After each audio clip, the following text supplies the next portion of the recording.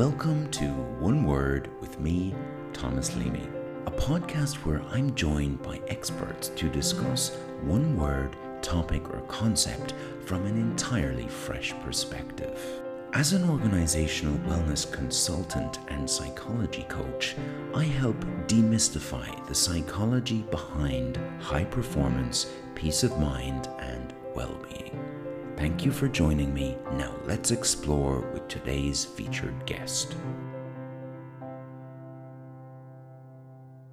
Jamie Smart is an internationally renowned writer, speaker, coach, and consultant. He shows individuals and organizations the unexpected keys to clarity, which he calls the ultimate leverage point for creating more time, better decisions, and meaningful results. Jamie is a Sunday Times best-selling author, and his newest book, the 10th anniversary edition of his hit book Clarity, will be on shelves in January 2023. Today, our one-word topic or concept that we're going to discuss is remarkably fitting for our guest because he wrote not one, but two, and soon to be three books with this word in the title. And the word is clarity.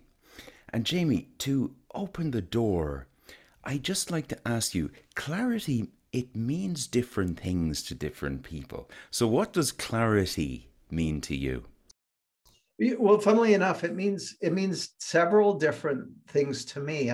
How I think of it these days is I think of it, first of all, in terms of clarity of thought. And clarity of thought, which I think a lot of people can relate to. You know, we talk about athletes sometimes talk about being in the zone, or artists talk about being in flow. And clarity of thought is just when it's almost like being in a state of thoughtlessness, when we're just, getting exactly the thoughts we need when we need them, and, a high performance state and that sort of thing. So that's what I think of as clarity of thought. The second type of clarity I think of is clarity of connection. There are those times when we feel a sense of connection to another person and to life and to who we really are. And there's a relationship between those two kinds of clarity, because the times when we experience that clarity of connection is when we have relatively little on our mind. When we have that clarity of thought, we kind of fall out of our preoccupations, with how we're doing, or the future, or the past, and we're present to the moment. So that I think of that as clarity of connection, which is really just, another way of saying it would be, we fall out of the illusion of separation and wake up to the truth of the moment. And then the third kind of clarity I think of is clarity of understanding. And clarity of understanding is, how I sometimes put it, Thomas, is that I believe the two most valuable things a person can discover are how experience is created and who we really are. And the way that we can discover those things is through insight, through realization, and we're all born with an innate capacity for realization. And every time we have a realization, our clarity of understanding increases. So yeah, I'll take any and all of those to whatever degree I can get them. I like all three kinds of clarity. Yeah, and the way you paint that picture, all three of them sound equally beautiful. But you know what? I read recently that our nervous system is kind of like a sniffer dog searching for bad news all the time. Once it knows it's there, it wants to consume more and more and more. So in a world of you could say 24-hour news cycles of challenging information, how do we find clarity? Oh, what an interesting question. I mean, the thing that strikes me is that as human beings, we're very alert to things that are a real and present danger. Like if, I'm here in my office, and if a lion were to come sauntering into the office, it would really be in my best interest to pay a lot of attention to it. In fact, if a lion came sauntering into my office, it wouldn't matter what you would say to me. It would be hard for me not to pay attention to it, because when we know that something is real and a present danger, then we automatically pay attention to it. I think the most valuable thing for any of us in, finding our way to clarity in any kind of challenging circumstances is to be able to differentiate the true from the false. What's true and what's just contaminated thinking. And a lot of the times the things that are compelling us to be glued to our phones or our devices or the news cycle or whatever, it's feelings of insecurity that genuinely seem like they're coming from what we're being told about or what we're reading about or what we're hearing about. And here's the thing, at any time in the world, there are a bunch of people who are having to deal with their genuine equivalent of tigers walking into their rooms, whether that's, people living in war zones or people dealing with, illness or, the multifarious things that people can be challenged by. So there's plenty of real stuff going on for people. But the interesting thing is a lot of the time when people are dealing with real stuff, they actually respond with mental clarity. Like they find that when it comes to real stuff, they have that. And so I think it's just really useful for us to be able to.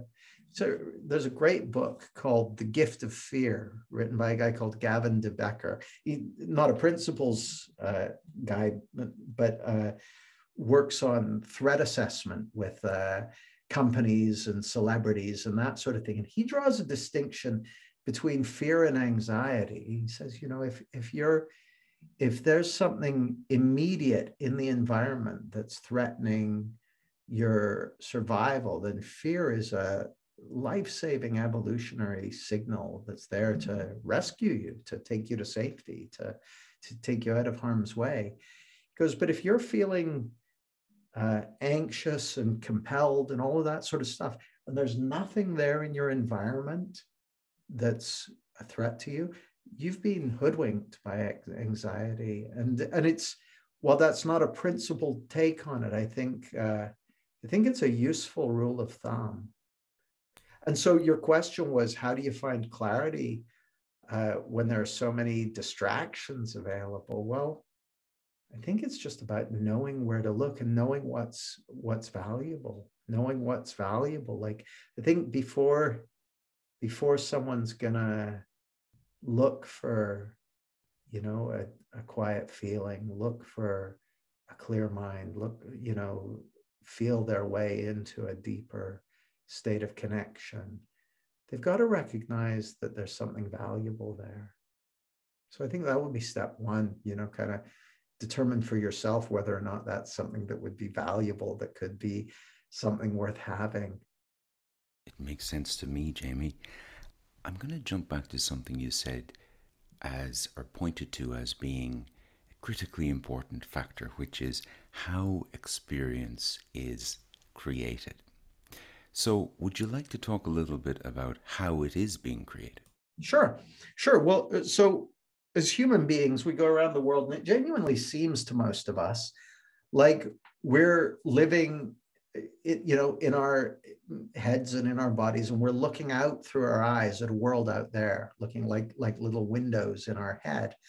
But that's not how it works. What's actually going on is that data is pouring in through our senses, through our eyes and ears and nose proprioceptive and tactile senses and so on. And then from deep within our neural and psychological and spiritual properties, we're taking a guess at what's my best guess at what must be out there for me to be receiving this data. And then we're creating a guess, creating a perceptual reality. The pixels, if you like, of that perceptual reality are being created by what I'm referring to as the power of thought.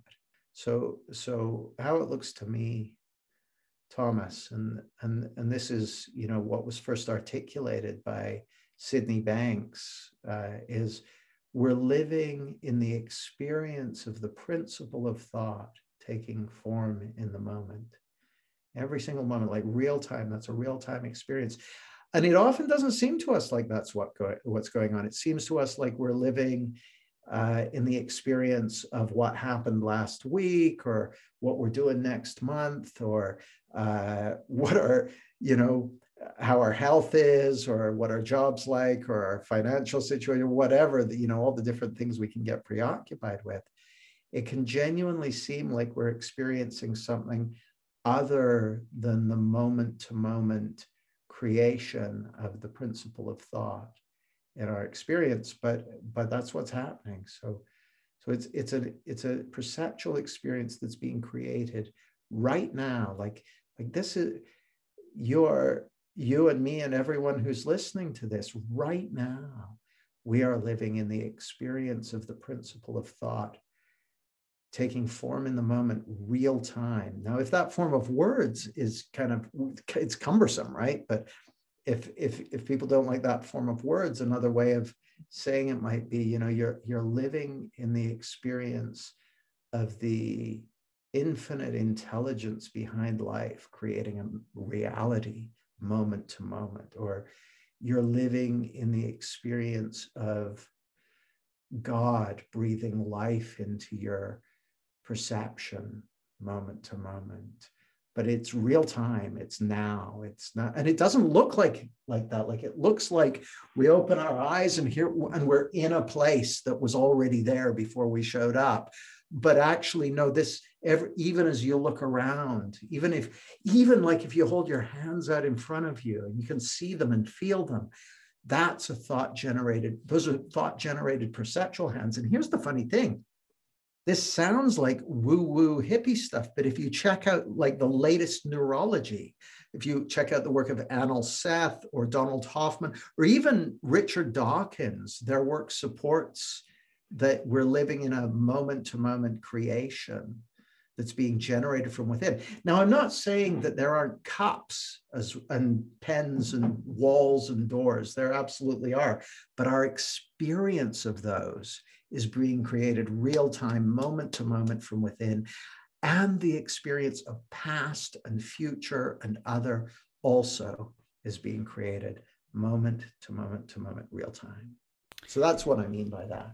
That is so clear, Jamie. And actually, one of the people that you've trained in your Clarity certification programs, Dr. Johannes Metzler, spoke about this as well, how effectively we're hallucinating our reality in real time.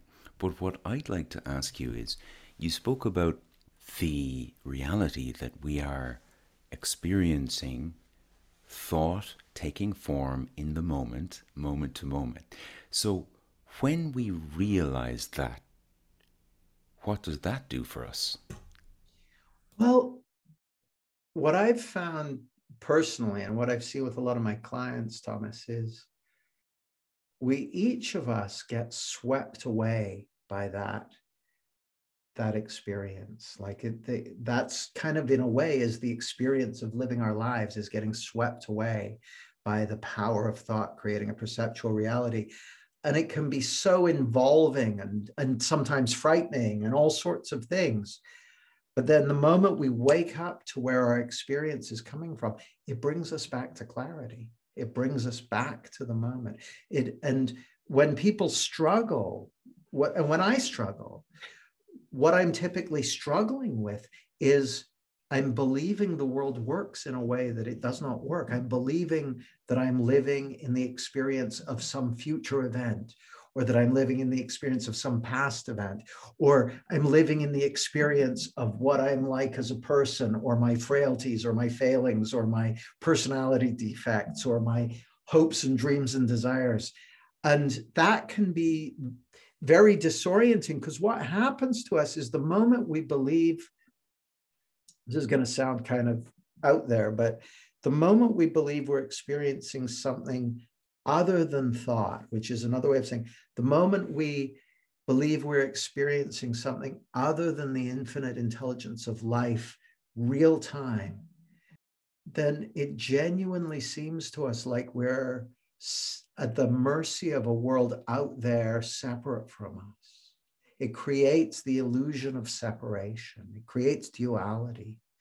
And the moment we believe we're separate from life and at the mercy of a world out there with power over us and how we feel, we get insecure, we get worried and anxious, and try and get control over the thing. And it looks to me like the biggest challenges we face as individuals and as organizations and as a species are as a result of that misunderstanding, as a result of believing something other, believing that our experience is created in some way other than how it's created, and believing that who we are is something other than who we are, believing that who we are is these little, meat suits separate from life and at the mercy of a big old world out there. Jamie, in the description of the Little Book of Clarity, talks about how to clear your mind, get things done, and think like a winner. So my final question for you today is, how does gaining clarity help you think like a winner? Geez, what a great question. I forgot that the marketing department stuck that on the back of the book. The inspiration for that came from, funnily enough, if you look at Olympic gold medal winners, my favorite example is Usain Bolt. So Usain Bolt, if you've ever seen him warming up for a race, you'll see all the other competitors doing their pre-race routines and going through rituals and things like that. Usain Bolt is high-fiving with the crowd and talking to people and that sort of thing. And he was asked, why aren't you getting ready for the race? Like, why aren't you, doing mental rehearsal and imagining yourself winning and all that sort of stuff? And he said, I found that when I think too much about what I'm setting out to do, I don't race so well. And it seems to me like a beautiful example of someone who intuitively gets that when you've got nothing on your mind, you're free to give your best performance.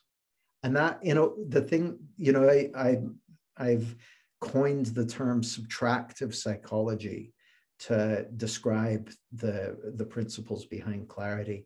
And it's because it's an understanding that takes things off your mind so that you're free to enjoy life and perform at a high level and all that sort of thing. And, you mentioned earlier, Thomas, that, 24-hour news cycles and people are, fixated on, all the information coming in. We're in the midst of this information revolution.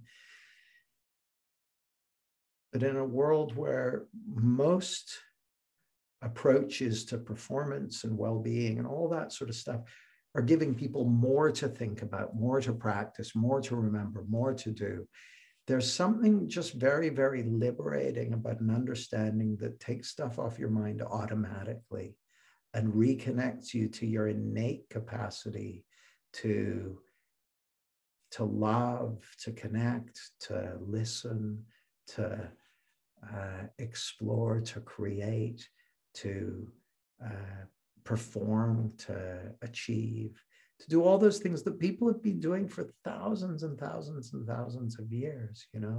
We've got all that stuff built in, like the fact that we're even having this conversation, or the fact that people are even listening to it, means that all of us have come from a long line of people who managed to survive until breeding age and hook up with someone and pass on their progeny. And they've been doing that literally for thousands and thousands and thousands of generations. So we've got a good track record of showing up and delivering the goods and getting things done and that sort of stuff. So it's not so complicated as people think. Jamie Smart, thank you so much. And before I let you go, can you just share where people can find you, where they can reach out and contact you, anything like that?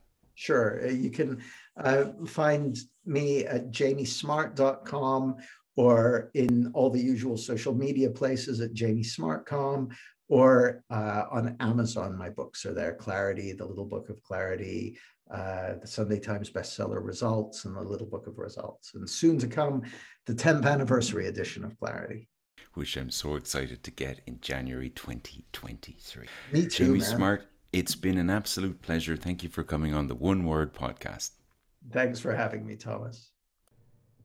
Thank you so much for joining me on the One Word podcast, and I hope you enjoyed today's episode. As an organizational wellness consultant, I work with individuals and teams to help them achieve more with less on their mind. You can get in touch now at hpse.eu. Also, did you know that a mind in a stressful state is like a flat tire, unable to perform at its best? If you'd like to transform your relationship with America's #1 productivity killer, stress, you're very welcome to register your interest in my new video-based online course, A Fond Farewell to Stress. Visit hpse.eu/stress. That's all, folks. See you next time.